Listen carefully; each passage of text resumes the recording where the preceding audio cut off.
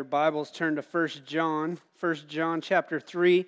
We're going to continue our series in the light. And as you turn there, 1 John chapter 3, we're going to be in verses 1 through 10.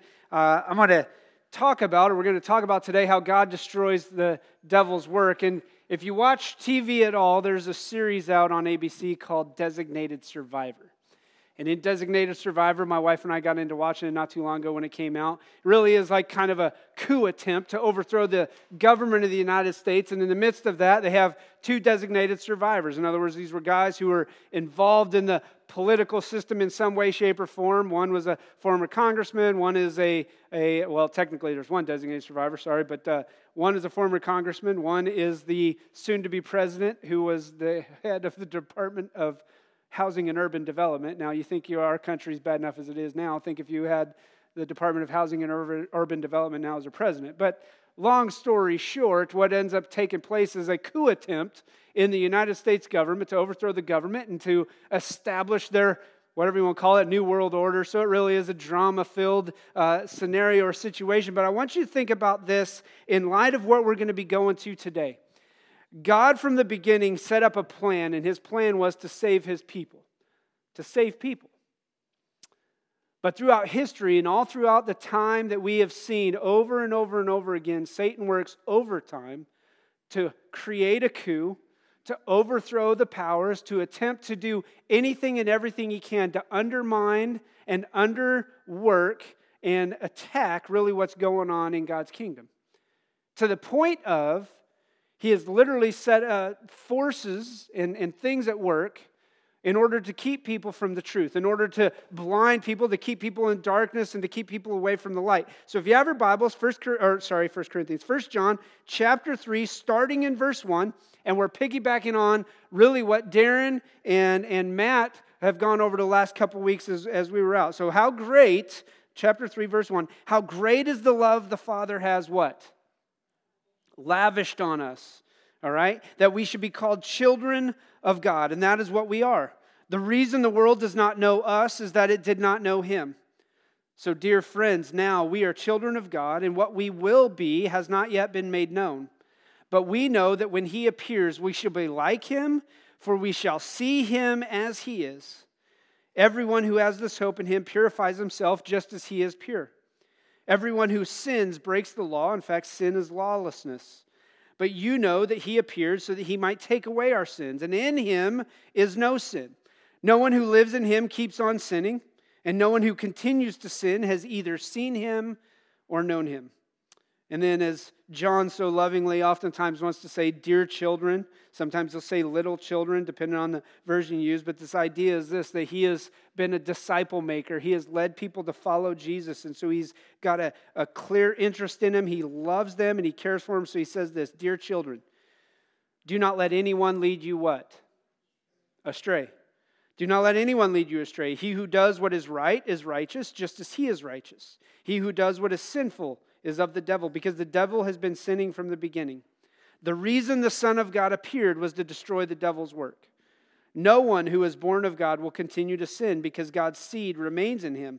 He cannot go on sinning because he has been born of God. This is how we know who the children of God are and who the children of the devil are. Anyone who does not do what is right is not a child of God, nor is anyone who does not love his brother. So as we dig into this, I want to challenge you with the idea behind this is how God destroys the devil's work. So let's go ahead and go to the Lord in prayer, and we'll jump into this sermon. Father, we thank you for the truth of your word. We thank you for the fact that it corrects, it trains, it rebukes, it encourages us in all righteousness. And God, we know that where your word is, it does not return void. We know that you are the one at work. We know that you are the one that changes lives through the power of your word. So God, I pray today that as the truth is revealed, that God, as we are wrestling with this really in our heart, that we would understand exactly what it means to be a child of God. It's in Jesus' name I pray. Amen. Children, you love them. Sometimes you want to kill them.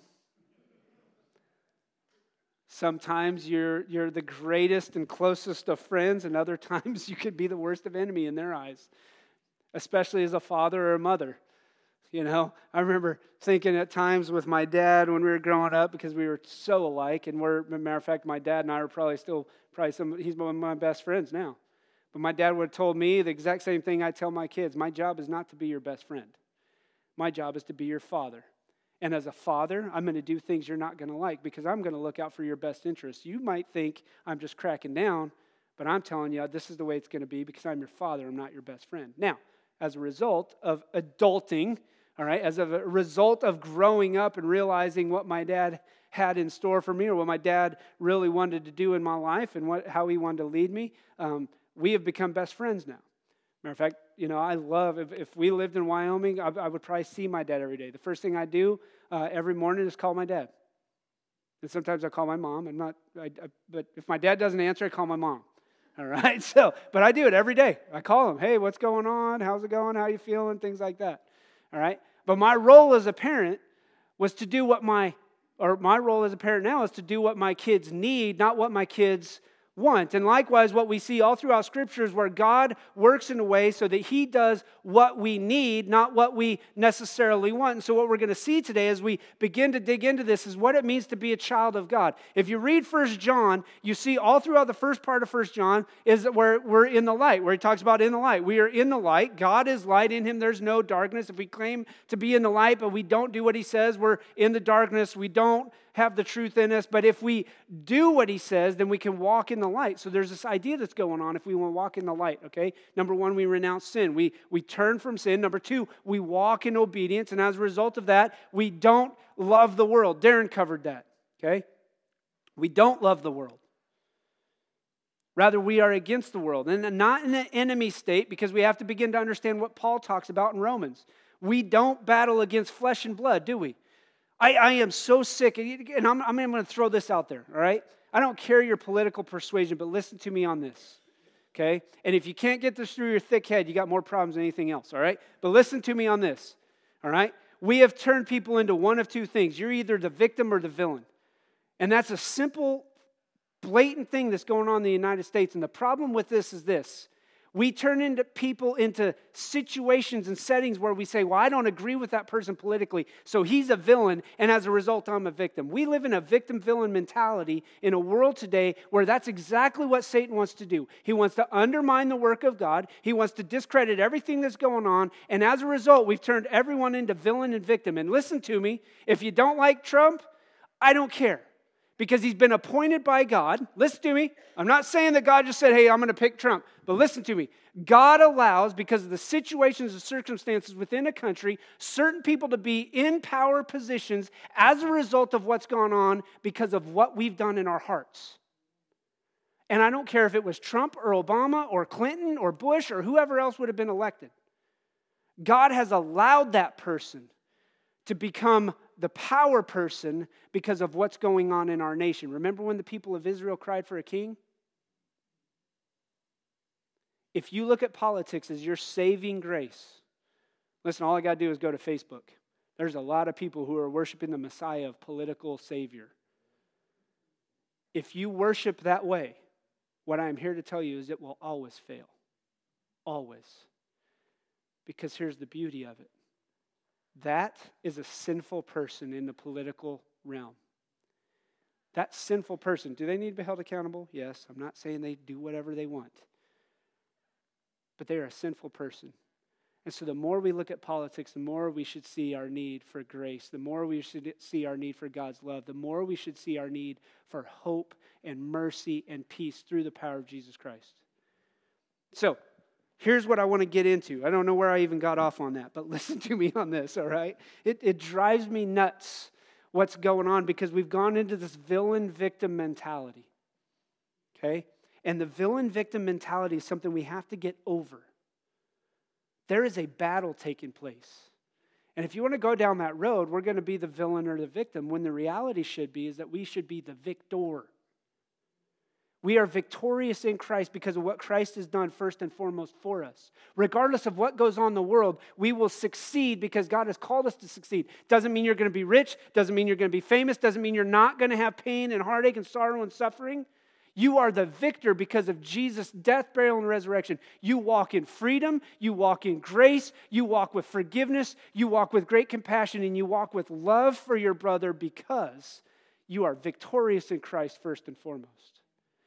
So listen, when we talk about God destroying the devil's work, that's exactly what he does all throughout Scripture, is that God is at work doing what he should do as the Father. Not doing what we think we want, but doing what he knows we need so that he can destroy the work of Satan, because the work of Satan is at work all around us. And there's a battle that's going on. So here's the big idea, the big picture. If you remember anything else, I want you to remember this, that Jesus Christ appeared to take away our sins and destroy the devil's work. Simple, right? That's the simplest way to break down this section of Scripture, that Jesus Christ appeared to take away our sins and to destroy the devil's work. So here's three things. I don't have a question today. Normally, for those of you who aren't here, I normally have a question based upon our big thesis statement, but I don't have a question today. I want you to see three things throughout this text that I believe stand out for us to understand everything we can out of this section of Scripture. And I'm not saying that we can unpack everything, but I want you to see some of the main things I see. Number one is this. If Jesus Christ appeared to take away our sins and destroy this devil's work, we have to see God's character on display. God's character is on display. Listen to what he says again in verses 1 through 3. How great is the love the Father has lavished on us. Wives, have you ever been lavished with things from your husbands? Like, I know, I'm sitting here going, lavish, huh? I don't think I've ever lavished my wife with anything, but I would say I lavishly love her. I would never use that word. I wouldn't go up to you and go, Ben, I lavishly love my wife. All right? But this idea is played out that we see God's character. How great is the love the Father has lavished on us, how it is bestowed upon us. His love is something we can't even begin to understand and comprehend. And so he says, how great is the love the Father has lavished on us that we should be called children of God. Now, for us who maybe have real parents, who have parents who have, we were born to them, we were raised by them, we were cared for them, we were loved by them. That is something that's huge, to be called their child. When I look back and somebody's like, yep, you're definitely your father's son, that's not a cut down, that's an encouragement.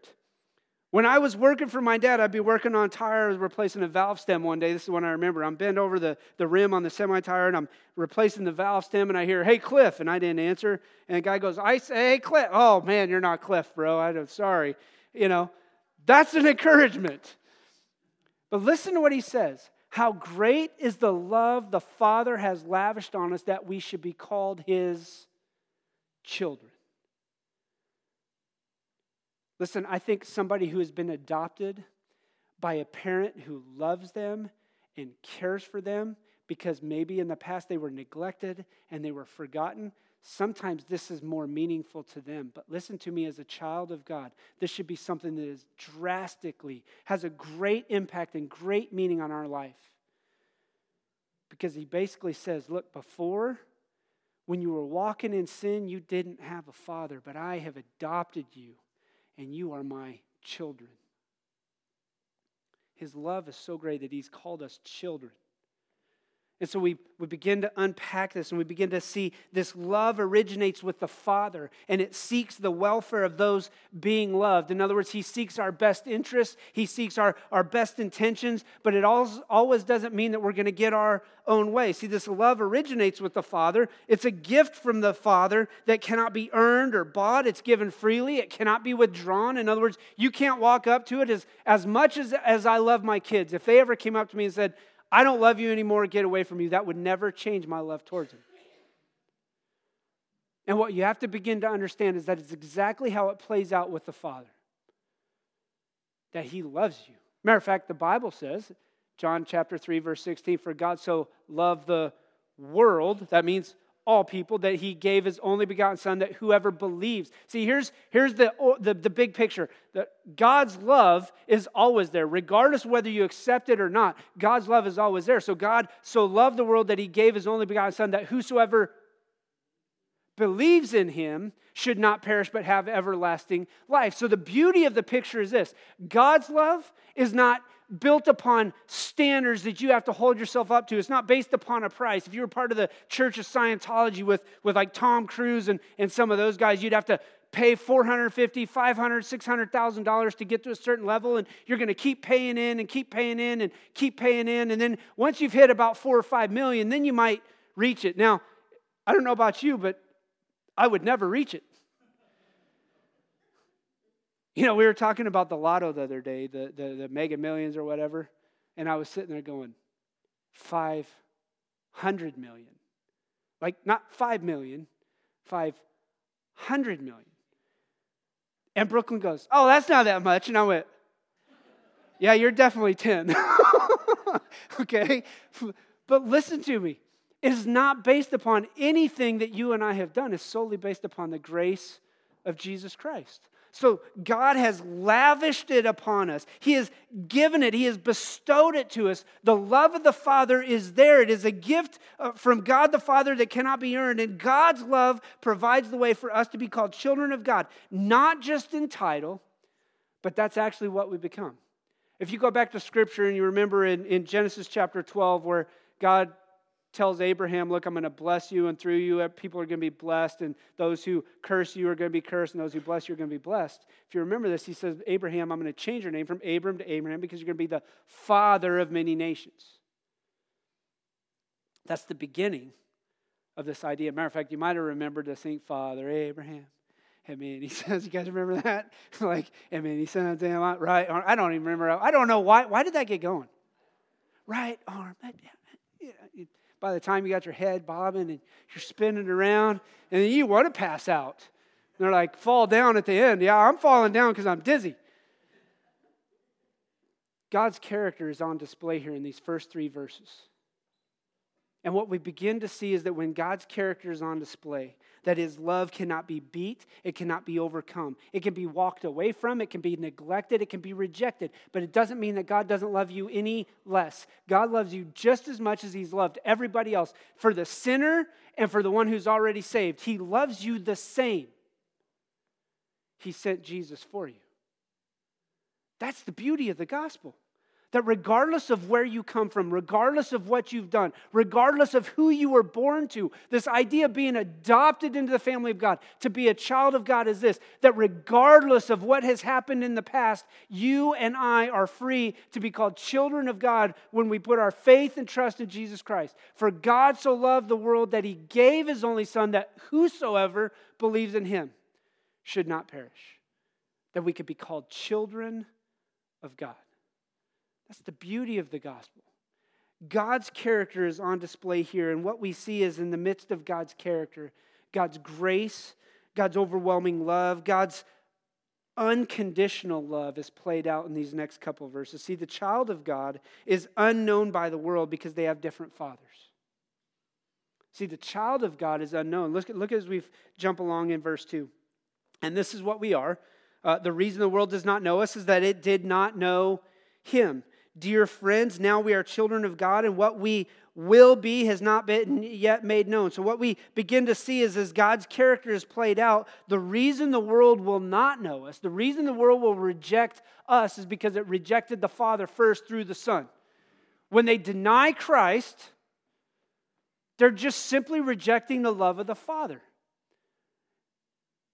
Here's the problem that I would say sometimes we tend to struggle with here.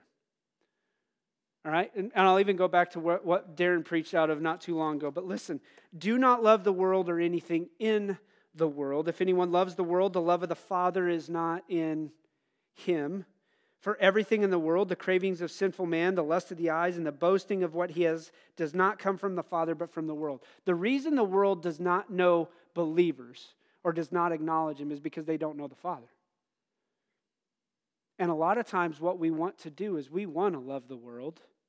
We want to dabble in the world. We want to have the worldly things, and then we want to go to the Father and have our Christian Sunday moralistic, hey, everything's okay.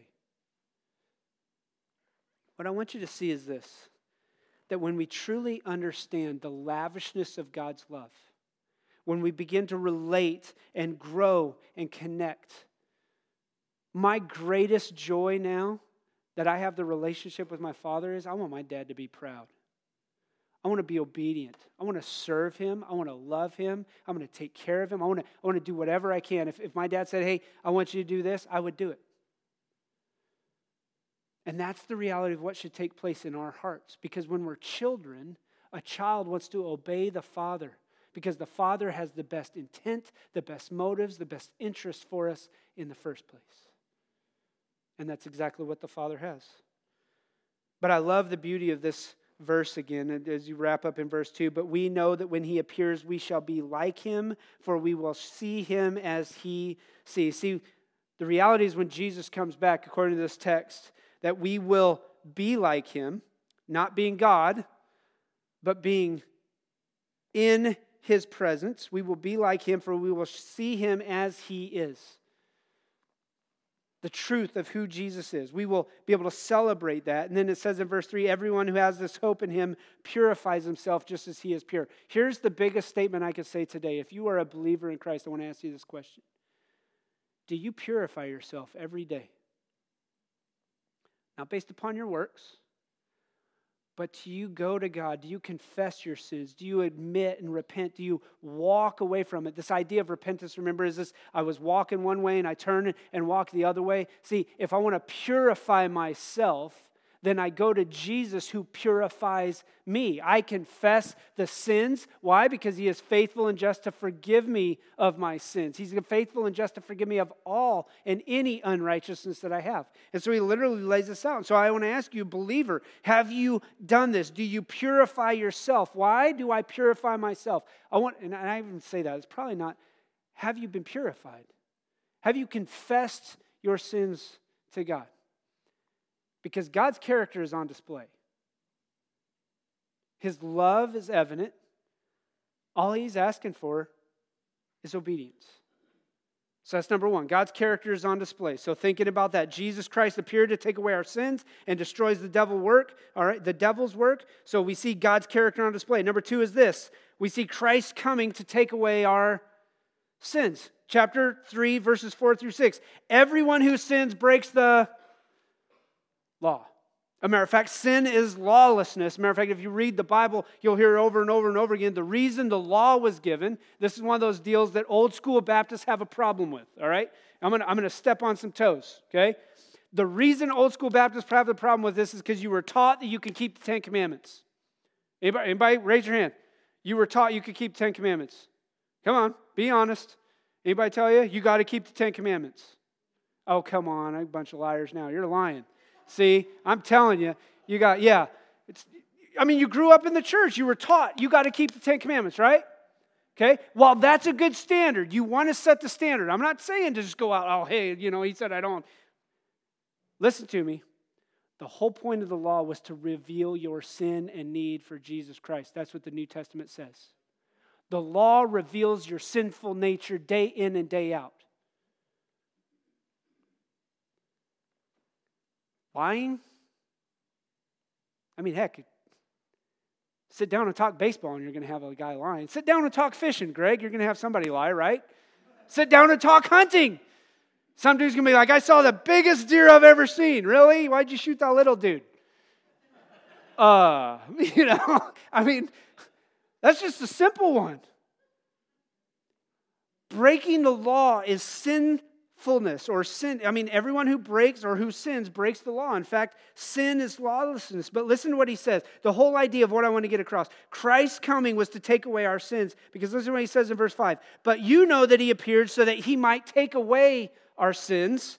And in him is no sin. Now listen to me. We said this earlier because here's the beauty of 1 John. 1 John's like, anybody who claims to be without sin is a liar and the truth is not in him, right? Remember me telling you that? You're like, wait a second, I thought he just said don't sin, all right? The idea is this, habitual, repetitive, disobedient sin. You know what to do, but in the reality, you're just like, no, I'm not going to do it.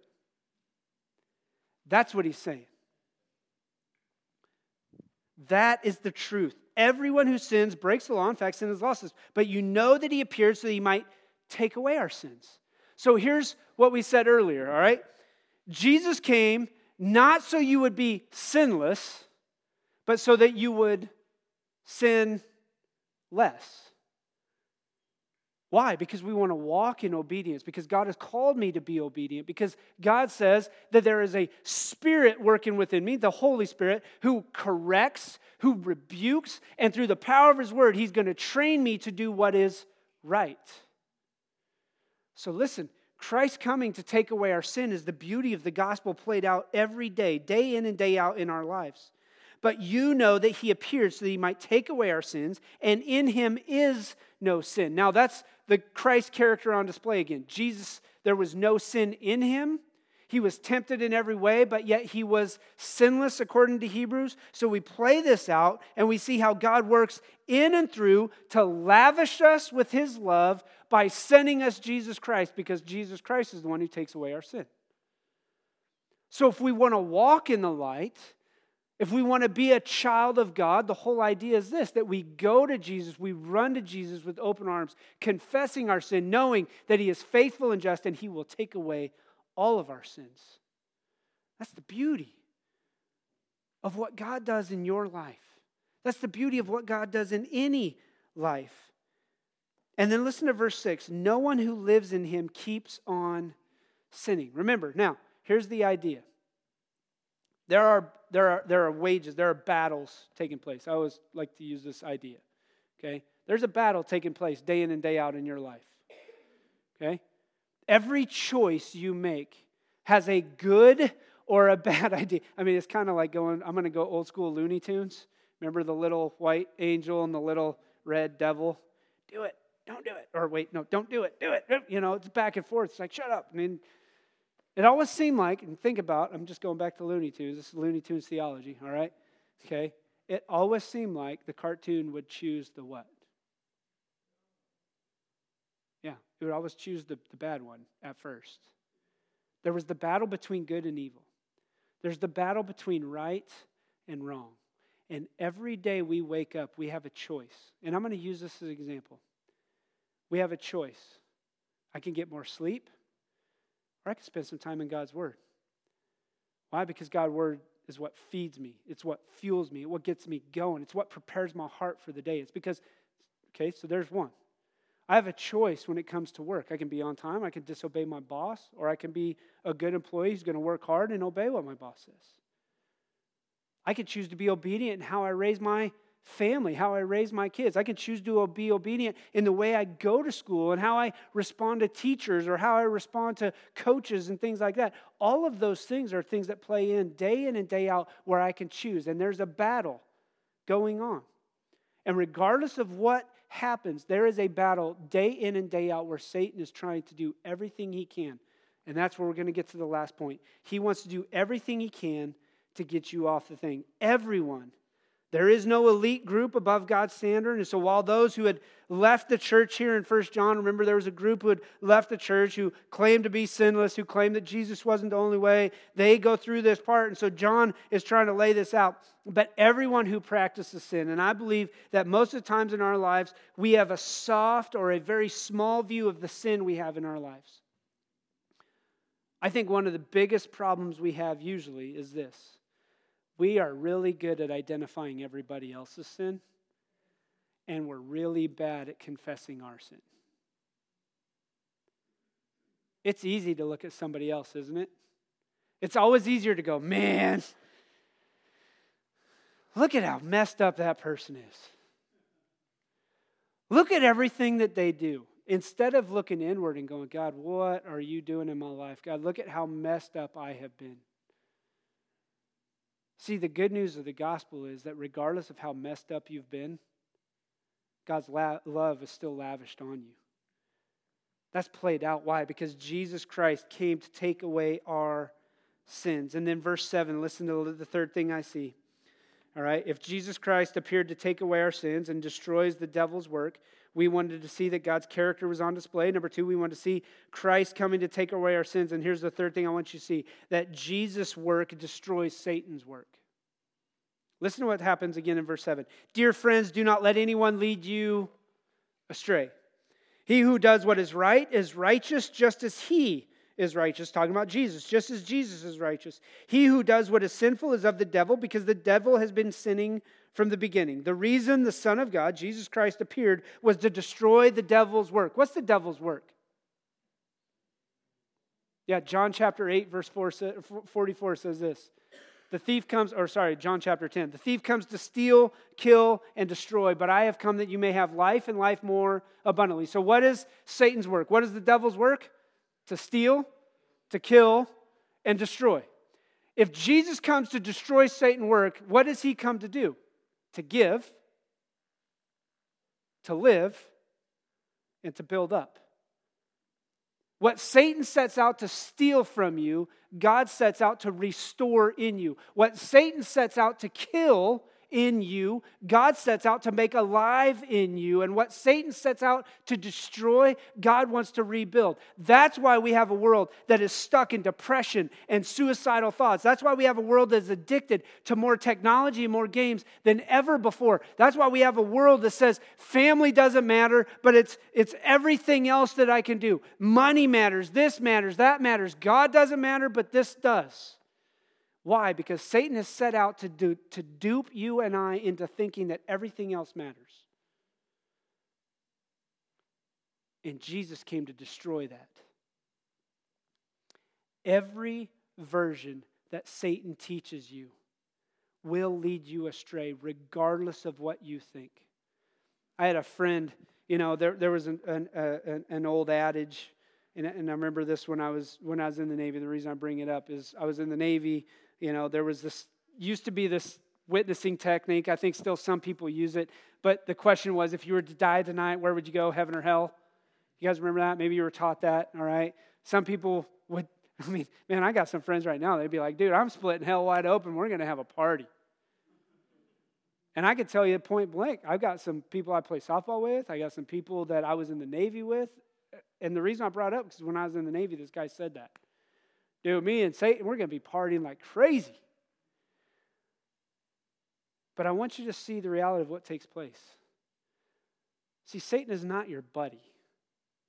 The devil has no good intention for you. Listen again what he says, all right?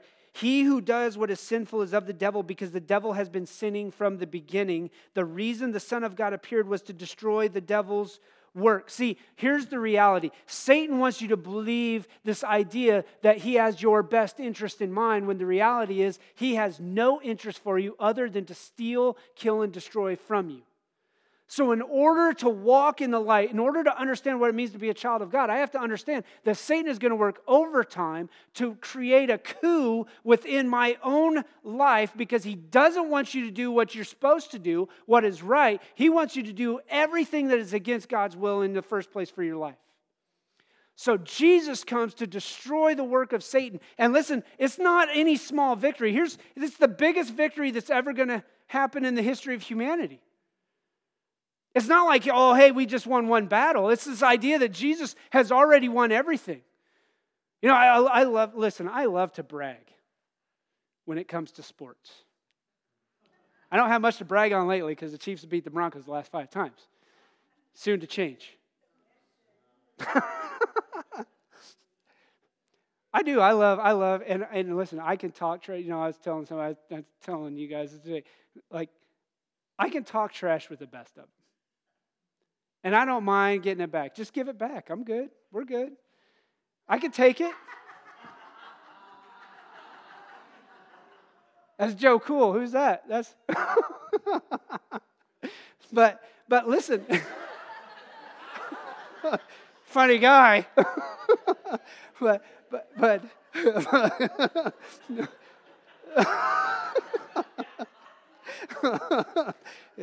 I don't get to see it on the TV. Turn it off. I see how it is. All right? But here's the beauty of this. All right? Where was I going? All right? I don't remember where I was going with that. Oh, greatest victory. All right? Listen, here's the truth in all of this. All right? We can laugh about Chiefs and Broncos. We all know Chiefs won't be in heaven. You know why God's a Broncos fan, right? No, I'm just joking. Why else would sunsets be blue and orange? I'm joking with you. Listen to me. We can joke about this all we want. But here's the beauty. The greatest battle ever won was Jesus' death on the cross and his resurrection that defeats sin and defeats death. Because the very thing that Satan thought he had won, he lost. And the reality is this, we could talk about like the biggest loser, but do you want to be grouped with the biggest loser in history? Because when you walk away from God, when you reject Jesus Christ, that's what you're doing. You're saying, I choose to walk as a loser. And I don't mean that in a negative way, but it's pretty negative. I choose not to walk in victory, but I choose to be misled by the greatest deceiver ever.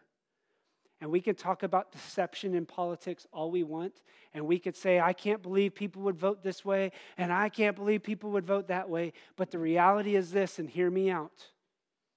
When you choose to walk in obedience to the biggest deceiver in history, you have been duped into following the biggest lies, and you reject the greatest love that has ever been offered, ever. That God, who loved me so much, would lavish his love upon me because he knew that Satan was at work.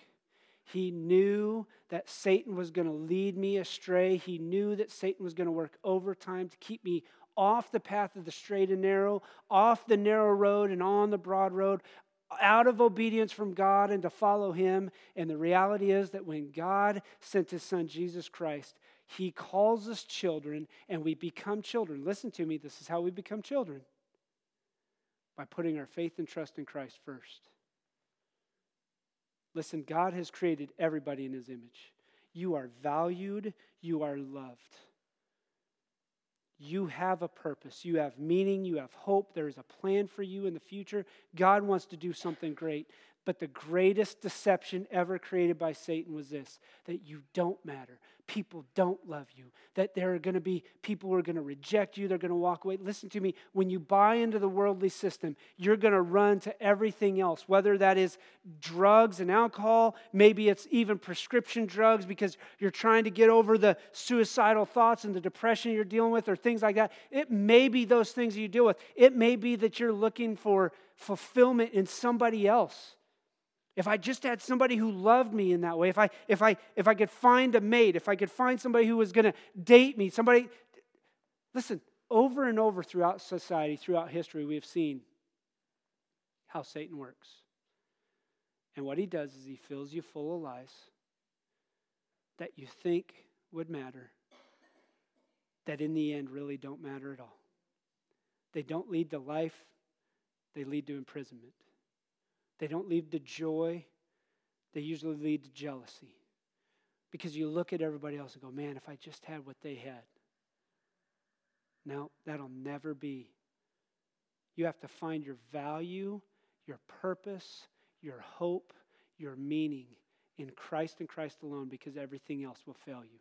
And listen to me, I'm speaking to you as a pastor because I want you to know this. I will fail you. And I want you to know that. Because I'm no different than you other than the simple fact that God has called me to be the pastor. You and I, we're in the same boat. I don't come up here trying to be better. I don't want you to ever feel like I come up here thinking I'm better. Because you and I, we're the same people. I struggle with the same things you struggle with. I have to go to Jesus day after day and go, God, you got to forgive me because I just lashed out in anger. God, I just said something I shouldn't have said. God, I just did something I shouldn't have done. And I need you, Jesus, more now than I've ever needed you before, because without you, I am hopeless. And listen to me, Satan could sit right here and he could puff me up. Brian, without you, this church could do nothing. Brian, without these people would be hopeless. Listen to me, if you put your faith and trust in me, you've missed the big picture, because I will fail you. But Jesus, he will never fail you. He will never leave you. He will never forsake you. He won't walk away. His love is there. His love is ready to be taken. Listen, I use this oftentimes, but you have to think about this. When I go to my kids at Christmas time with a gift or with a birthday, I'm sitting there. But in order to accept the gift, what do they got to do? They got to receive it. They have to take hold of it. And that's what Jesus offers. He offers a gift, which is life.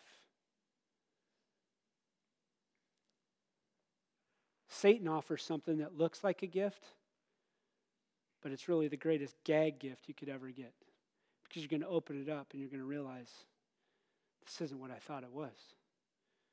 I went down the wrong road. I'm in trouble because I made the wrong decisions. And listen to me, I want you to hear me out. We've all made decisions. We've all gone the wrong way. We've all struggled, but there's a way to make it right. And that's to put my faith and trust in Christ. And maybe you've already done that. Maybe you say, I've put my faith and trust in Christ, but maybe it's just a simple fact of this, that I got to go to God now today to confess my sins, to say, Jesus, I need you now more than ever, because without you, I am hopeless. Without you, I struggle. Without you, I don't feel love. Without you, I run to things I know I shouldn't run to, but with you. And when Paul says this, with you, I can do all things. I can overcome my addictions. I can overcome my insecurities. I can overcome my weaknesses, not based upon my strength, but based upon the strength of Christ working in me. That's the only way you can do it. Why? Because I will fail you. Anybody else will fail you. But Jesus, He will never fail you. So here's how I want to close. I had some other things I wanted to say, but I just want to leave it at that. Do you love Jesus? Have you ever accepted His love? Have you ever put your faith in Him? Do you believe that Jesus died on the cross? If you want life at its best, then you have to start with the Creator of life. If you want life that's going to be abundant, then you have to start with the Father who offers us life more abundant in His Son, Jesus Christ. And so here's the truth. Here's the reality. I want to go ahead and have every head bowed and every eye closed. Is this: have you accepted the death of Jesus Christ on the cross as the power of God that destroys the work of the devil? He paid the price for your sins. He paid the price for my sins. He pays the price for the messes and the mistakes that we've all made in our lives. That is the foundation of the love of the Father. And I want you to understand this, that the only person who can satisfy every need you have in your life is Jesus. And so maybe today, as we close with this song, maybe today you'd say, I've never put my faith and trust in Christ, and I want to do that for the first time. And if that's you, listen, there is nothing magical about coming up here other than to just make it public. But I want you to do this. The Bible says that if you confess with your mouth Jesus is the Lord and believe in your heart that God raised Him from the dead, you'd be saved. At this point, if you believe that, then you are saved. I confess it with my mouth. Jesus is Lord. And I believe in my heart that God raised Him from the dead, you will be saved. That's the beauty of the gospel. But I also believe this wholeheartedly, that we don't keep it silent, that you let other people know. And the beautiful thing about this is here, amongst other people, believers, there may be some here who aren't unbelievers, you can stand before a group of people who will love you, who will accept you, who already accept you. But we will love you, we will care for you, we will encourage you, we will pray with you. We will help you, we will walk beside you. And what Jesus just says is you got to make it public. Let people know, let the whole world know. And so we're going to close with this song. If you put your faith and trust in Christ today for the first time and you want somebody to talk to, I'm going to be up here. I'd love to talk to you at the end. Just let us know that that's it. But here's also the way I want to go as we wrap up with this. Believers, listen to me. Have you gone to Jesus to confess your sins? Have you let Him carry the weight and the burdens? Have you repented of what's gone on? Have you walked in Him? Because we should be purified just as He is pure. Let Jesus deal with the sins that you struggle with day in and day out. Father, we thank you for your grace. We thank you for the love that is lavished upon us, that we could be called your children, and that you as our Father have the best interest, the best motives, the best intentions for us to walk forward, that we can walk in victory and not be a villain, that we can walk in victory again and not be the victim of what Satan wants to do. God, I pray that we would get over the victim mentality and we would walk victorious because we walk with the greatest victorious King that has ever lived, and we stand and we sing as a result of that. So God, today I pray that we'd be moved with compassion. We would be encouraged with your great grace and your great love, that God, your Spirit would move amongst us and that we would respond with great victory because we walk victorious. We walk under the banner of Jesus Christ. It's in Jesus' name I pray. Amen.